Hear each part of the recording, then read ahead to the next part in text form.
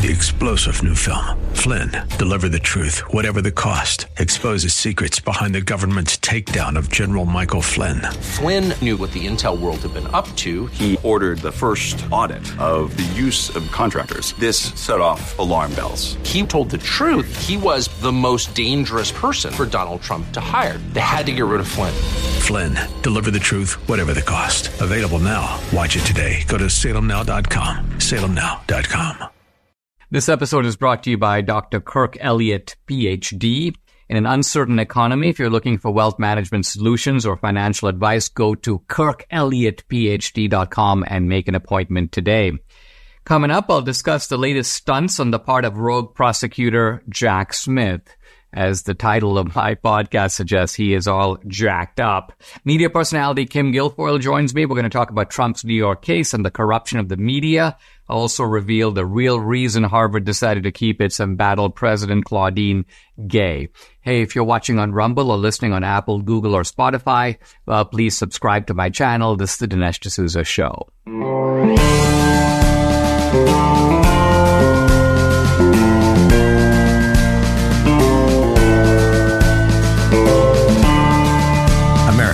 Needs this voice. The times are crazy. In a time of confusion, division, and lies, we need a brave voice of reason, understanding, and truth. This is the Dinesh D'Souza Podcast. What is this prosecution of Donald Trump for, quote, trying to overturn the 2020 election? What is this prosecution all about? What is its motive? What is its ultimate goal? You might say, well, the motive is obvious. They're trying to get Trump. They're trying to get a conviction on him. They're trying to put him in prison. Well, but I don't think that that is quite right, because ask yourself this question. What if the trial were to be postponed beyond the 2024 election? And then they go after Trump. They try to get a conviction. This would be very unsatisfactory for the left, for the Democrats. Why? Because this prosecution, like all the Trump prosecutions, are really a form of election interference. They are a form of trying to disable Trump, immobilize him, take him out of commission, and even if they can't do those things, to harass him, to impose heavy expenditures, not only of money, but also of time, to make it impossible for him to effectively and viably campaign for the presidency. So for Jack Smith, it's really important to have this trial before the election. And more than that, they have timed the trial for March 4th of 2024, which is a day before Super Tuesday. So can you imagine what they're going for? Trump, you've got this trial going on while Trump is going into Super Tuesday. This is what this is all about. And that's why there's a big fight over it right now. The normal way a trial proceeds is you have discovery going back and forth. You have various motions that are entertained by the judge. Sometimes if a motion goes against you, you can appeal it to the appellate court. Then you can appeal it to the Supreme Court. So realistically, this March 4th date is kind of absurd. It's not going to happen. It's not likely to happen. Why? Because the prosecution is going to say that we want this. The defense is going to say no. They go to the judge, and this kind of adjudication and appeals process has to be exhausted before you can move on with the trial. And so, to short circuit this whole process, at least in one important way, Jack Smith has gone sort of straight to the Supreme Court. And he has asked the Supreme Court to decide right away the issue of presidential immunity. Presidential immunity. So what's the issue? The issue is this. Trump took certain actions on January 6th connected with the 2020 election. He gave a speech. He, of course, has the phone call that he did separately with the Georgia Secretary of State. So the question is, are these actions, can you try Trump for this on a criminal basis? Now, one counter argument of that would be, wait a minute, you can't. Why? Because Trump was already tried for this. It's called the second impeachment. And in the second impeachment, they had a trial. And guess what? Trump was impeached by the House, but the impeachment failed in the Senate. So the argument would be, trial's already over. What's the point? And that is the proper forum for having this kind of a trial, not a criminal indictment. So Jack Smith knows that this issue is going to have to be decided by the judge. And normally it would be appealed, and then it would go to the Supreme Court.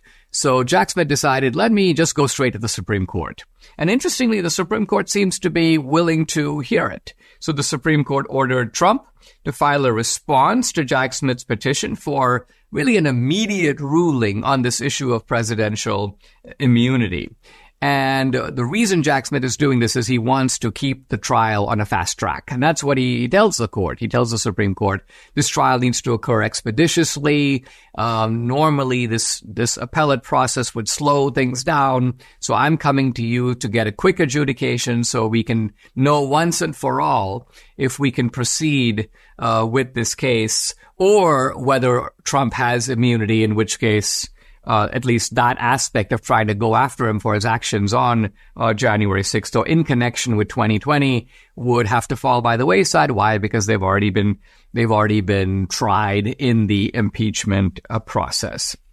So we're going to see what the Supreme Court decides about all this. Interestingly, there's a sort of second sidelight to all this, and that is apparently there's a DOJ whistleblower who's come out and claimed that Jack Smith is a crook. How? Well, according to a filing, and it's 150 pages long. I haven't read the filing. I've just read the summary. But the summary basically says that Jack Smith, quote, was an active participant in a scheme to extort millions of dollars from wealthy individuals targeted for investigation and prosecution in Kosovo. So what the whistleblower is alleging, very serious if true, is that you got the U.S. government targeting these guys for investigation in Kosovo, and Jack Smith, who's involved in this process, goes to those guys and basically says, if you pay me off, if you send large amounts of money my way, an extortion scheme to get money out of those guys to get them out of these investigations and prosecutions, essentially doing a version of what Biden has been accused of doing. Biden is accused of renting out foreign policy in exchange for cash. This would be renting out the judicial system in exchange for cash. Here's an idea to consider. Diversify your savings with physical precious metals while stockpiling silver in your home safe. It's Birch Gold Group's most popular special of the year. Debbie and I are taking full advantage now through December 22nd. For every $5,000 you spend with Birch Gold, they'll send you a 1-ounce Silver Eagle coin for free. Text Dinesh to 989898 to claim your eligibility now. You can purchase gold and silver and have it shipped directly to your home, or have Birch Gold's precious metals specialist help you convert an existing IRA or 401k into a tax-sheltered IRA in gold for no money out of pocket. And they'll send you free silver for every $5,000 you purchase. Keep it for yourself or give something with real value as a stocking stuffer this year. Just text the keyword Dinesh to 989898 to claim your eligibility. With an A-plus rating with the Better Business Bureau, thousands of happy customers, including me. Now's the best time to buy gold from Birch Gold. Text Dinesh to 989898. Claim your eligibility for free silver on qualifying purchases before December 22nd. Guys, I'm really happy to welcome to the podcast my friend Kimberly Guilfoyle. She's a former prosecutor, longtime co-host of The Five on Fox News.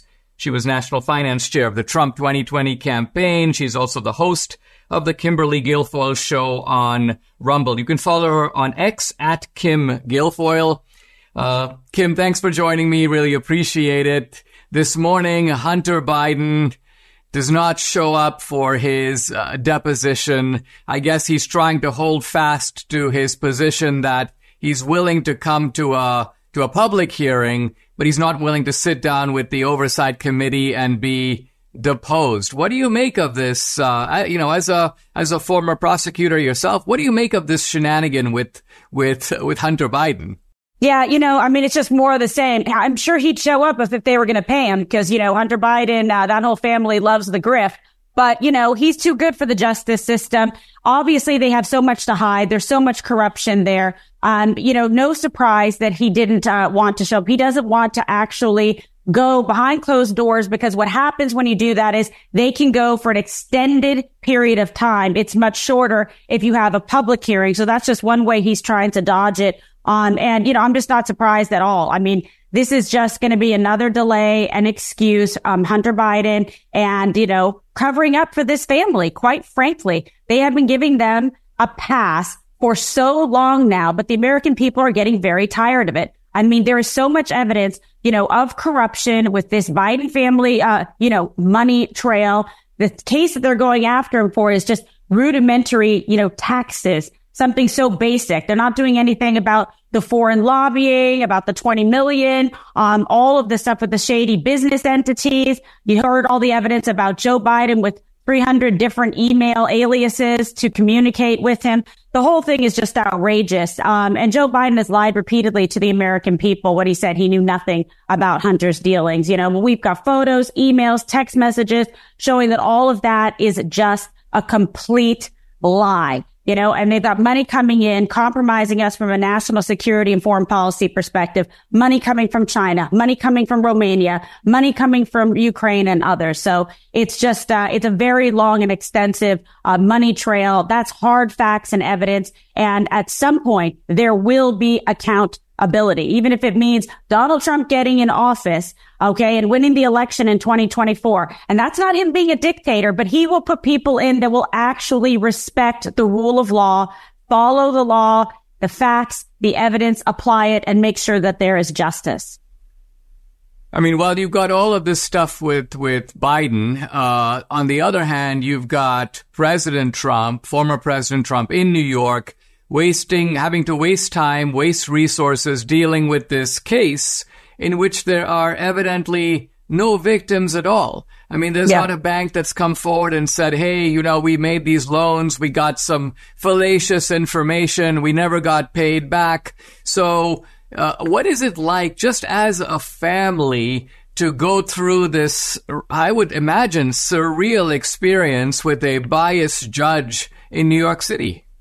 It's absolutely terrible. And, first of all, like I've said so many times, there is no fraud here, like you've indicated, Dinesh. The banks did their own due diligence, just like when you and I apply for a loan or a house, etc. They check the paperwork, they check your assets, they verify your income, and they make a decision to give you a loan. Then you pay that loan back.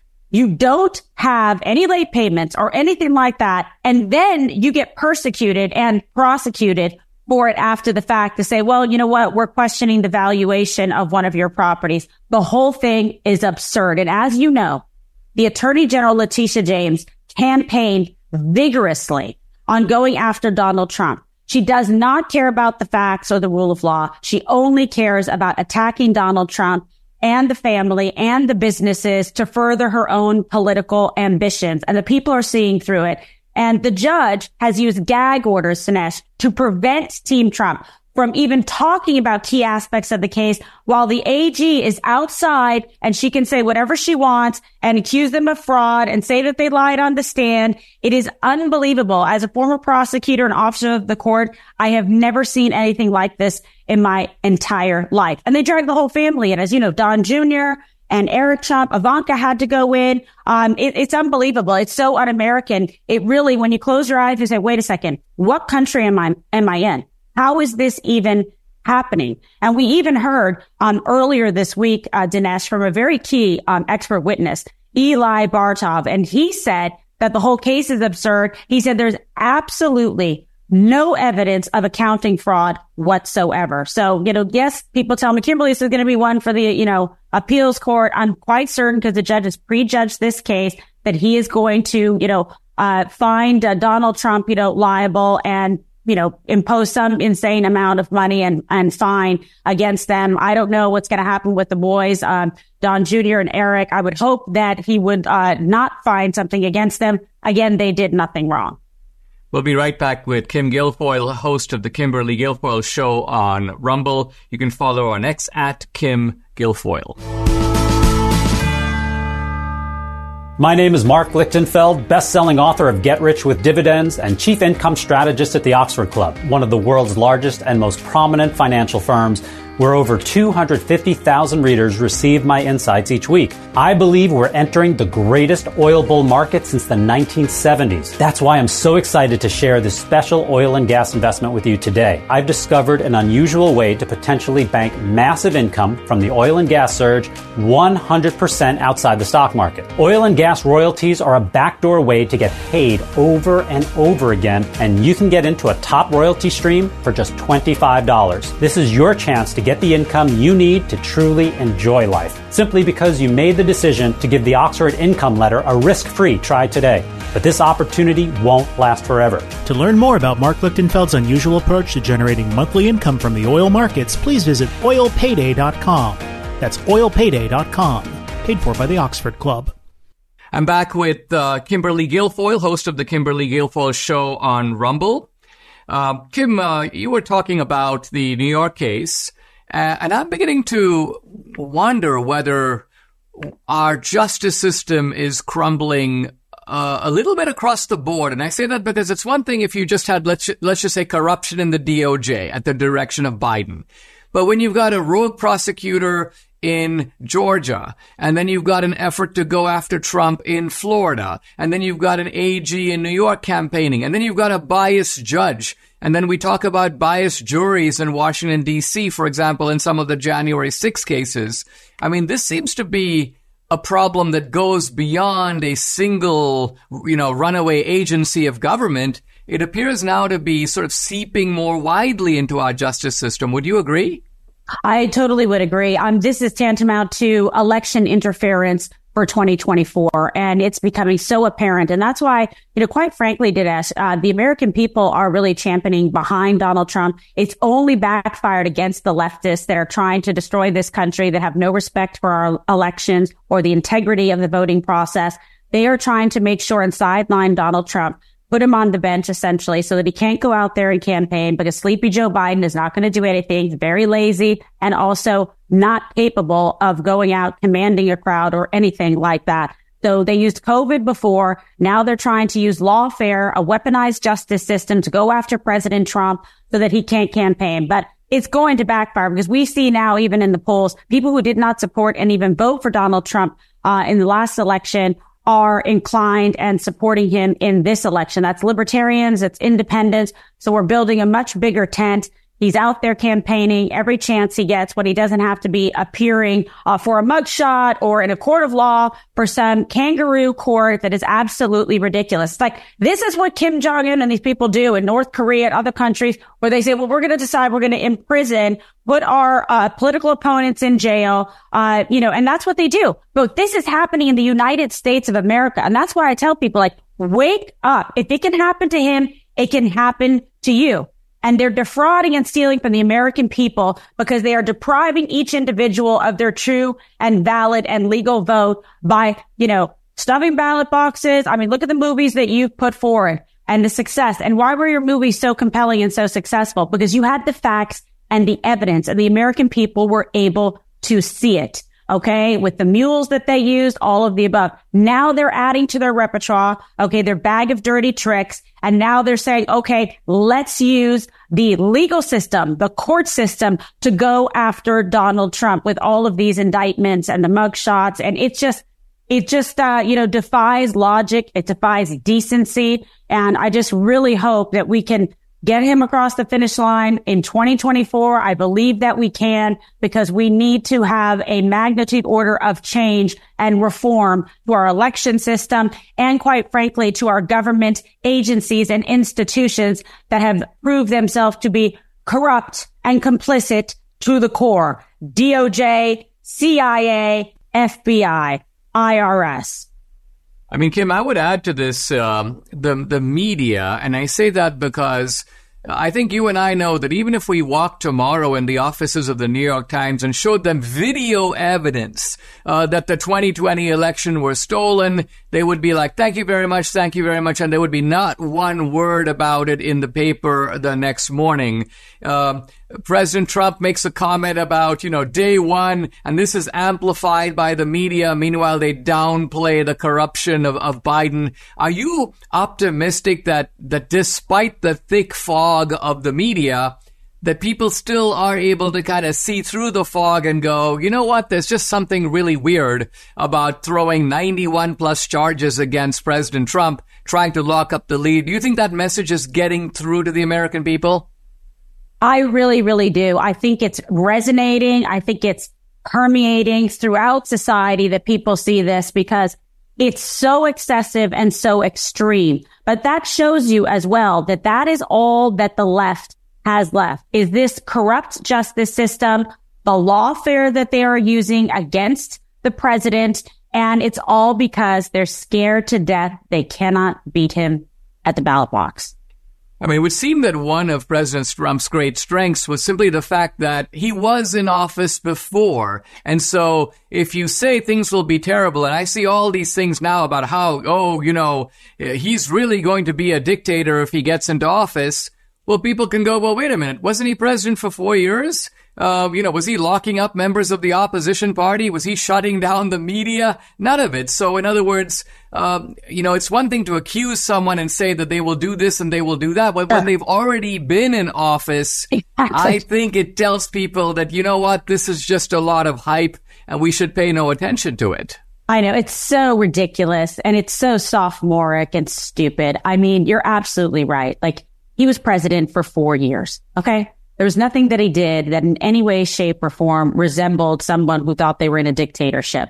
He's not going to do that. Okay. He's going to do his job with competency and have the best people in. He's not going to have to worry about re-election. We're going to get 4 solid, great years of the best of his work and ability based on his previous experience and based on what he has gone through in the interim and what he has seen transpire in this country and with the Biden administration.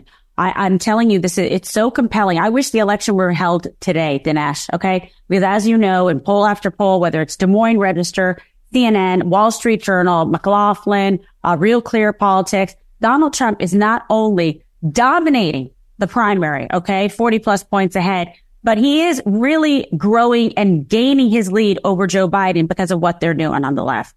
He's up in nearly every major swing state, and he's also boosting his numbers with younger voters and with Biden 2020 voters, which is very important. He is pulling from Joe Biden's previous supporters. And I think that is a big deal, and it is scaring the Democrats to death. That's why I wouldn't be surprised if they slide him right out, fade away into the sunset to Joe Biden. He's like one slip and fall away from being replaced. I mean, I'm telling you. And I mean, it's like, whoops, there you go. Yeah. But they're trying to see if they can sort of, push him gently, slowly. They always have handlers right on either side of him in case he collapses to the ground. I mean, the guy can barely even stand up or put one foot in front of the other. I'm not being facetious. It's a serious concern about his cognitive and physical abilities. Americans should be asking themselves that. Is this man fit to be commander-in-chief? Now, the juxtaposition to that is, my God, President Trump is just like the Energizer Bunny.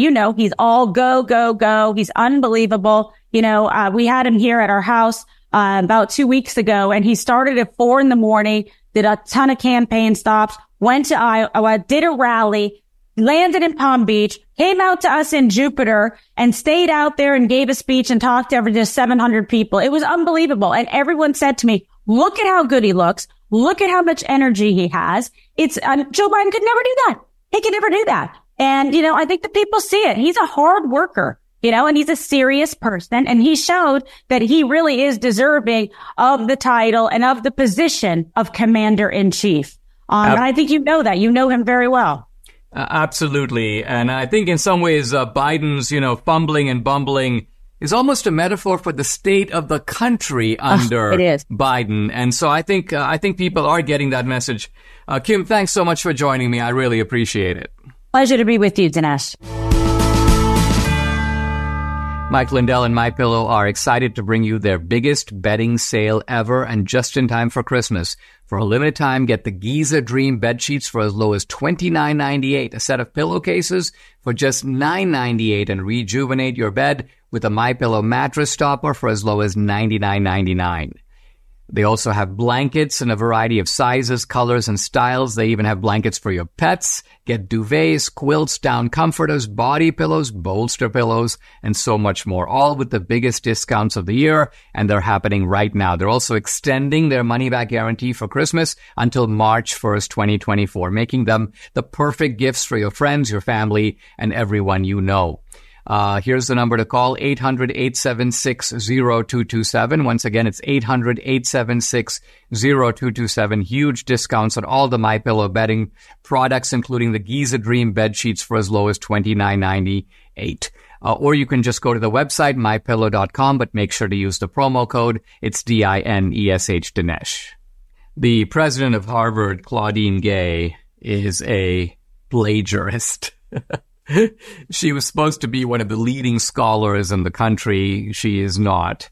And it turns out that even the stuff that she produces, leaving aside its overall intellectual mediocrity, is to some considerable degree borrowed, stolen, lifted from other people. And she's been plagiarizing from multiple scholars. And this has come to light. Not only has it come to light, I thought the story had been broken originally by Chris Rufo on X. Chris and a kind of a co-author released information about plagiarism. And then the Free Beacon came out and said, oh, no, we've got a lot more to this. And they had more examples of plagiarism. And the examples are very clear, because what you have is side-by-side passages, and you look left and then you look right and you realize that the right is with maybe a word or two changed, exactly lifting the content of what's on the left-hand side, by the way, often without providing proper quote marks and not providing proper citations. Both are essential. You need the quote marks to say, this is not my words, this is what somebody else came up with. That's why it's in quotes. And second, it's not enough even to do that. You got to say, well, who do you get it from? Well, this is from a paper by, let's say, the political scientist Carol Swain. In fact, she was one of the people, by the way, that Claudine Gay plagiarized from. Kind of ironic. Carol Swain is, she was always a sort of conservative-leaning scholar, but not identified prominently as a conservative, although she is now. I've had her in one of my films, I think Hillary's America, and Carol made some interesting remarks in this connection where she basically said, A, she said, this is plagiarism. She goes, B, there has been and I'll talk a little bit more about this in the next segment, a real decline of academic standards when it comes particularly to black scholars, people like Claudine Gay. And third, she says that if Claudine Gay were white, she would be removed as president of Harvard. Well, I would go even further. If Claudine Gay were white, she would never have been made president of Harvard in the first place. Now, plagiarism is, for some people who don't know about academic regimes and academic standards, they'll be like, plagiarism, well, you lifted it from somebody else. What's the big deal? Well, plagiarism, in terms of the intellectual coin, is theft. And it's theft because think of intellectual property. If I come up with an invention, a new discovery, it's my discovery. I made it. And that is my intellectual property because I'm the person who had the discovery, the insight. I wrote, let's say, I published a paper revealing this insight. It's going to be a permanent addition, let's say, to human knowledge. And then some other guy comes and takes the same idea and claims that he came up with it. Well, what is that? That's theft. And it's theft of intellectuals would say of a currency even more valuable than money, because after all, an intellectual is defined by his or her ideas. This is their contribution to society. They may get a salary for teaching a class, but it's this discovery that's for which they're going to be noted, they're going to be remembered, their reputation depends on it. So when you go to college, they teach you very early on that plagiarism is bad. And not only is it bad, it's bad enough that if you do it, you are going to be kicked out of college. And then when you ask about what is plagiarism, they say, listen, this is not simply a matter of taking an essay, a page, a paragraph. You cannot even take a single line from somebody else and use it verbatim without A, the quote marks, and B, the citation. So a lot of us, a lot of people have gone through college with a certain amount of anxiety for the simple reason that you can accidentally plagiarize. You're looking at something, you memorize what they said, you then, out of your own mind, repeat the line. It's almost like you've got to go back and check to make sure that you are not doing plagiarism, that you are giving credit where credit is due. Well, Claudine Gay, the kind of leader of American academia. If Harvard is the premier university in the country, and maybe there's some debate about that. Some people would say Stanford has now eclipsed Harvard, but nevertheless, Harvard is up there. And to have the president of Harvard be a recognized plagiarist, what a disgrace. Christmas is coming up, and if you're suffering from aches and pains, I cannot think of a gift that's better for you than feeling good again. May even be better than getting a new car. And here's an idea. Relief Factor. It's the gift that helps people relieve pain and feel good once again. Relief Factor is a daily supplement that helps your body fight back against pain. It's 100% drug-free. Relief Factor was developed by doctors searching for a better alternative for pain. Relief Factor uses a unique formula of natural ingredients like turmeric and omega-3s to help reduce or eliminate the everyday aches and pains you're experiencing. Whether it's neck, back, joint, or muscle pain, Relief Factor can help you feel better. Unlike pills that simply mask your pain for a short time, Relief Factor helps support your body's natural response to inflammation so you feel better all day, every day. See how Relief Factor can help you with their 3-week quick start kit. It's only $19.95, and it comes with Relief Factor's Feel Better or Your Money Back guarantee. So what do you have to lose? Visit ReliefFactor.com or call 800-4RELIEF. The number again, 800-4RELIEF, or go to ReliefFactor.com. When you feel the difference, you know it works. Not only is the president of Harvard a plagiarist, but Harvard knew about it. And they knew about it before these articles came out just in the last couple of days. They've known about it for weeks. And they've even admitted that they know about it. And clearly, when they found out about it, they pulled together a committee whose job was to kind of, I don't know if I should use this word, whitewash the plagiarism. Essentially say, well, there's plagiarism and then there's plagiarism. To say, in effect, that this was sort of plagiarism of the not-so-bad quality. And so, yes, some steps need to be taken. She needs to send in some corrections to her earlier articles. But this is not a fireable offense. Now, wait, what? If a student gets kicked out of school for being a plagiarist, why wouldn't the president of Harvard be kicked out of the country's, let's say, premier academic institution for being a plagiarist? This is actually, in some respects, from an academic point of view, even worse than the anti-Semitism of Claudine Gay. Now, you might say that in a moral sense, anti-Semitism is far worse. To go before a congressional committee and basically say that genocide depends on the context? What? The Holocaust depends on the context. The Kristallnacht, the breaking of the windows of Jewish stores, well, it depends whether on the context. And all this jejune nonsense from Claudine Gay about, well, I failed to speak my truth, as if these events are somehow subjective, that this was her truth. And so all of this is abominable. And I agree that in a kind of broader sense, societal sense, it's far worse what she did in minimizing, excusing, and downplaying anti-Semitism, and even more, in encouraging a kind of witch hunt atmosphere on campus against these so-called oppressor groups, which, by the way, is not just Jews, but also Asian Americans, also whites. It's like open season on these groups because they're not classified as victim groups. She did all that. That alone is enough reason to expel her. And by the way, she's only been president for a year, so it'll hardly be noticed if she's gone. This Harvard was determined to protect her. When the New York Post found out about the plagiarism, they had gotten an anonymous tip. And this is, again, this was a while ago.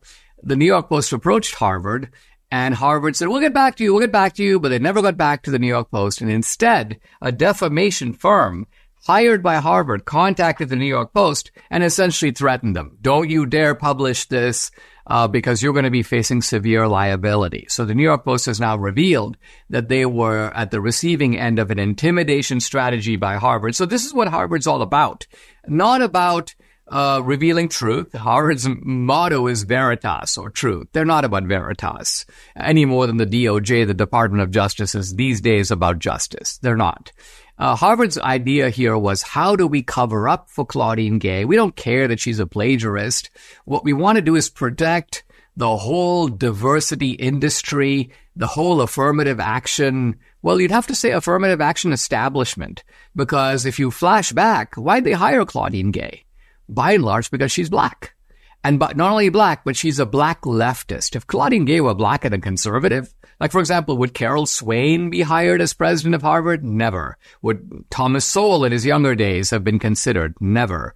So even though Carol Swain is a far more distinguished scholar than Claudine Gay, which, by the way, Claudine Gay knows, that's why she's plagiarizing from Carol Swain, they would never appoint Swain. They need a leftist. And then, because this is an affirmative action regime, you get somebody who's not only a leftist, but also kind of dumb. Someone who doesn't live up to academic standards. But the dirty little secret of elite universities is that they've made their peace with mediocrity, which means they're really not such elite institutions anymore. I think Harvard has taken a huge blow to its prestige. This is a continuing hemorrhaging. I mean, think about it. You have a plagiarist as the head of your institution, and the plagiarism doesn't go away because it's example upon example upon example. No matter how much Harvard says we've convened a committee that's concluded otherwise, we know that Claudine Gay is as guilty as was Kevin Cruz when he was accused of plagiarism, and yet Princeton sort of goes, again, same sort of thing. Well, there are some disturbing resemblances, but this was inadvertent. It's not really plagiarism, or it is plagiarism, but not plagiarism of the worst kind. And so what you have here is a complete totemic disgrace to American higher education. And maybe that's how it should be. Maybe we should have an affirmative action plagiarist in leading our premier institutions to send the message out not only to America, but to the world that these institutions ain't what they used to be. Debbie and I are on a really good health journey, but we still struggle to eat enough fruits, veggies, and fiber, and those are a requirement. And lucky for us, we discovered Balance of Nature, and there's no better way to get all your fruits and veggies plus fiber than with Balance of Nature. This is Balance of Nature's fruits and veggies in a capsule, so easy to take, made from fresh whole produce. The produce is powdered after an advanced vacuum cold process, which stabilizes the maximum nutrient content. And this is Balance of Nature's Fiber and Spice. Debbie swears by it, a proprietary blend of fiber and 12 spices for overall and digestive health. Join Debbie and me. Start your journey to better health right now. Call 800-246-8751 or go to balanceofnature.com. You get 35% off your first preferred order by using discount code America. Again, it's balanceofnature.com or call 800-246-8751. Get 35% off your first preferred order by using discount code America. I want to talk about the Cochrane study on masks. Cochrane is a research outfit that aggregates scholarly data of the highest standards. And the Cochrane study is revealing that masks don't work. The leader of the study, or one of the co-authors of the study, basically said that masks are useless. And it was that emphatic statement. Not that masks don't work as well as we expected, not that masks don't work 100%, but that masks don't work at all. And this has been a huge embarrassment to the sort of, let's call it the COVID industry. Because the COVID industry has already gotten busted for saying things like, if you take the vaccine, you can't get COVID. False. Or if you take the vaccine, you can't transmit COVID. False.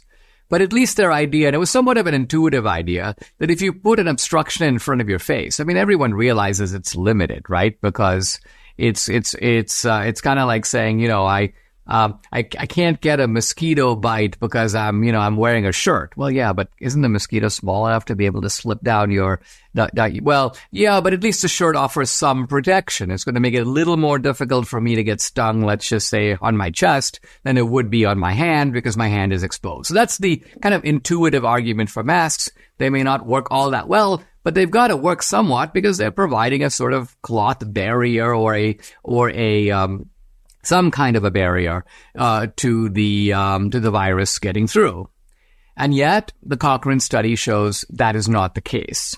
And so, there are people on the left who have been trying to push back against the Cochrane study. So think about this. Here's a researcher in Scientific American. She's a Harvard professor, Naomi Orestes. And she says the Cochrane study is flawed because it uses too high a standard to measure the efficacy of masks. Too high a standard? I mean, is it possible for academic standards to be like too high? What is she getting at? She says, well, they're only looking at randomized studies. Now, randomized studies is the way you do studies. Because if you don't do a random study, let's say, for example, I'm trying to do a study of how many people are going to vote for Trump. And I go to my friends and I say, guys, you plan to vote for Trump or Biden? And then I put out on social media, survey shows that 90% of people are going to vote for Trump. People will go, Dinesh, that's not a randomized study. It's first of all, you used a small sample. And second of all, it's a biased sample. It's not a random sample at all. So this is the benefit of randomized studies. They establish certain parameters for the study comes out right. And yet Naomi Orestes of Harvard is saying that all the Cochrane study did is they used randomized studies. They didn't use what I call observational studies. And of course, the CDC had been relying on these observational studies, and the Cochrane study criticizes that and goes, listen, observational studies where you're just sort of looking at a mask and just by observation, you're like, you know what, I guess that does provide some sort of obstruction of the virus, even though you're talking about a microscopic virus, that these observational studies are not real data. It's one thing to do a media report on them, but for them to be featured in scientific journals is nothing short of an embarrassment. And yet the CDC was relying on this to say that we should all wear a mask.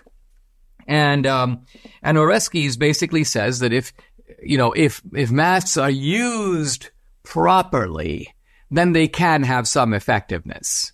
But again, the Cochrane study, which considered this, goes, well, it makes no sense to discuss a hypothetical. If everybody put their mask on and wore it in the correct way and for the correct time, in other words, let's say didn't take it off until you are about to eat at a restaurant, kept it on all the rest of the time, the Cochrane study goes, we have to study masks as people actually use them. If people pull off their masks because they are getting a little uncomfortable, or they pull off their mask because they want to wipe their face, or they pull off their mask because they only want to wear the mask for 30 minutes at a time and not continually, then Cochrane goes, that is what people are doing. You have to measure the efficacy of a mask given the way that people are using the mask or not using the mask, as the case may be. And then Cochrane also looks particularly at children wearing masks, and points out that the benefits, if any, to these children are far outweighed by the cost. In other words, there's a whole body of data on how bad it is to mask children, how this affects their social interaction, it affects their social learning. It sort of retards them intellectually, emotionally, socially, and that is well known. And yet the benefit of the mask is unknown. It's speculative. It's the masks work no better on children than they work on adults. And in fact, very often with children, they're more likely to pull them off. They're more likely to use them in a way, in a less systematic way than adults.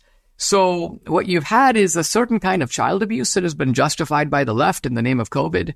And then you've got now this pathetic effort to attack, well, not just Cochrane, but attack the very idea of using scientific standards through randomized studies, which are the accepted kind of gold coin of academic research.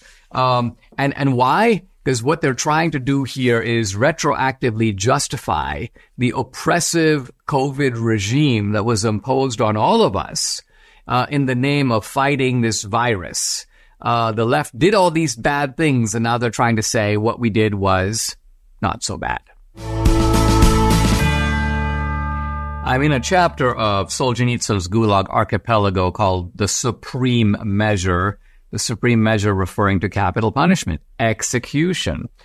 And Solzhenitsyn begins by talking about a single case of 6 peasants who were executed really just for making some extra crop for themselves. You know, they had to grow their crops, turn it over to the committee, the Soviet committee. They grew a little extra to feed their own cattle, and they got caught and death penalty. So for Solzhenitsyn, he looks not only at the big picture, but he also looks at small cases like this, and he goes back and forth between the particular and the general with great skill. He talks about the fact that in the executions of 1937-38, he goes, I've been trying to find out, he says, how many were executed. He goes, you can't. Why? Because no official records are kept. He goes, there is none, meaning there is no data, and there never will be any. And yet he says that when you do estimates, you're talking about giant numbers of people. For example, in the 2 years of 37 and 38, 500,000 people executed. To get a sense of scale, in the previous 30 years before communism, the number was something like 430. So a ramping up of execution. And he says that, and this is not intended to be amusing, but he says they keep sort of abolishing capital punishment, but then they say, well, except for a few cases where it's like really necessary. So, for example, traitors, after all, do need to be shot.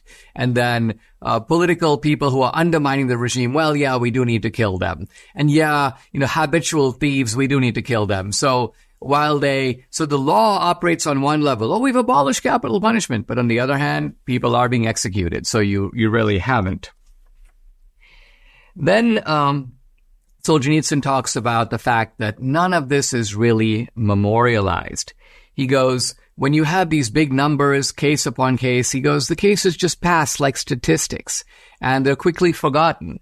He goes, and if someday the relatives of those who had been shot were to send a publisher photographs of their executed kin and an album of those photographs were to be published in several volumes, just names, faces. This is what happened to that guy, so-and-so date, he was shot. He goes, then just by leafing through them and looking through the extinguished eyes, we would learn much that would be valuable for the rest of our lives. And he says such kind reading, almost without words, just pictures, would leave a deep mark on our hearts for all eternity. What Solzhenitsyn is talking about here is the sort of second offense. The first offense is the execution. The second offense is the removal of memory, so that you don't even know what happened. You don't even record. Nobody mourns for this guy. It's as if he never existed. And yet there are many, one upon another, extending into the tens, hundreds of thousands of people. He goes, in one household I'm familiar with, where some former zeks as peasants live, the following ceremony takes place. On the day of the death of the head murderer, so these are people now, their relatives have been murdered, and the guy who was in charge of doing that, the head murderer, Solzhenitsyn calls him, but at some point that guy dies. And so the question is, what do all these families do now that this guy who killed so many of their relatives is gone? So Solzhenitsyn is now talking about a single case. He goes, on March 5th, they spread out on the table all the photographs of those who were shot and those who died in camps that they have been able to collect. Several dozen of them. Notice that this is being done by one family. You know how sometimes people go, well, I know one guy who this happened to. I know one guy who's committed suicide. But here they're talking about many people known to a single family who have died one way or another. They've been shot. They've been sent to the camps where they'll never be seen again.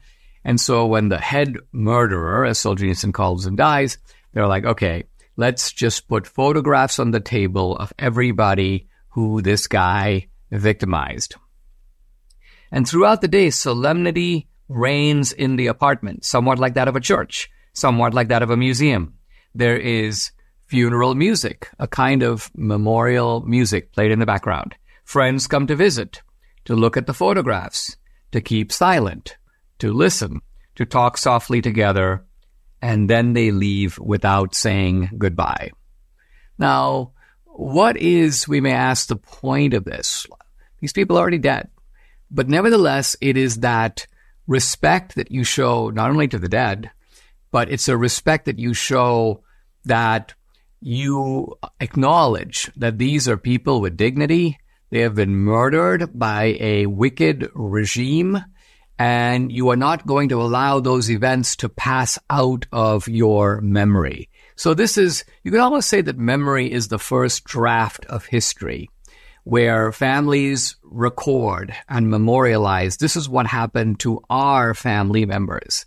And then it takes a guy like Solzhenitsyn to go around and talk to these different families and talk to people in the camps and make meticulous records with names and dates and times. And right here, for example, just on the adjoining page, I'll hold it up, Solzhenitsyn himself provides 6 photographs of people who have been killed with their names. And think of it, this is probably all we know about them in history. They're not in any Soviet history book. All of that has been wiped out, has been extinguished. But here they are, living on in a weird way in the Gulag Archipelago. Subscribe to the Dinesh D'Souza podcast on Apple, Google, and Spotify, or watch on Rumble, YouTube, and SalemNow.com.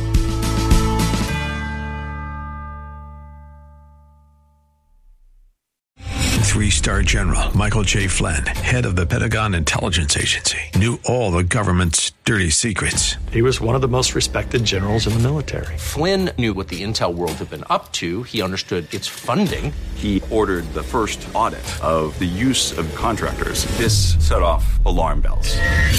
The explosive new documentary, Flynn, Deliver the Truth, Whatever the Cost, uncovers the facts behind this scandal. Flynn told the truth. He was the most dangerous person for Donald Trump to hire. I find out the worst enemy that I'm going to face in my life is right here in America. They took my assessment and they wanted me to change it. And I was like, I'm not changing it. They had to get rid of Flynn. With in-depth interviews, archival footage, and never-before-seen personal records of the man behind the headlines. I just felt like I was drowning. Flynn, Deliver the Truth, Whatever the Cost. Available now. Watch it today. Go to SalemNow.com. SalemNow.com.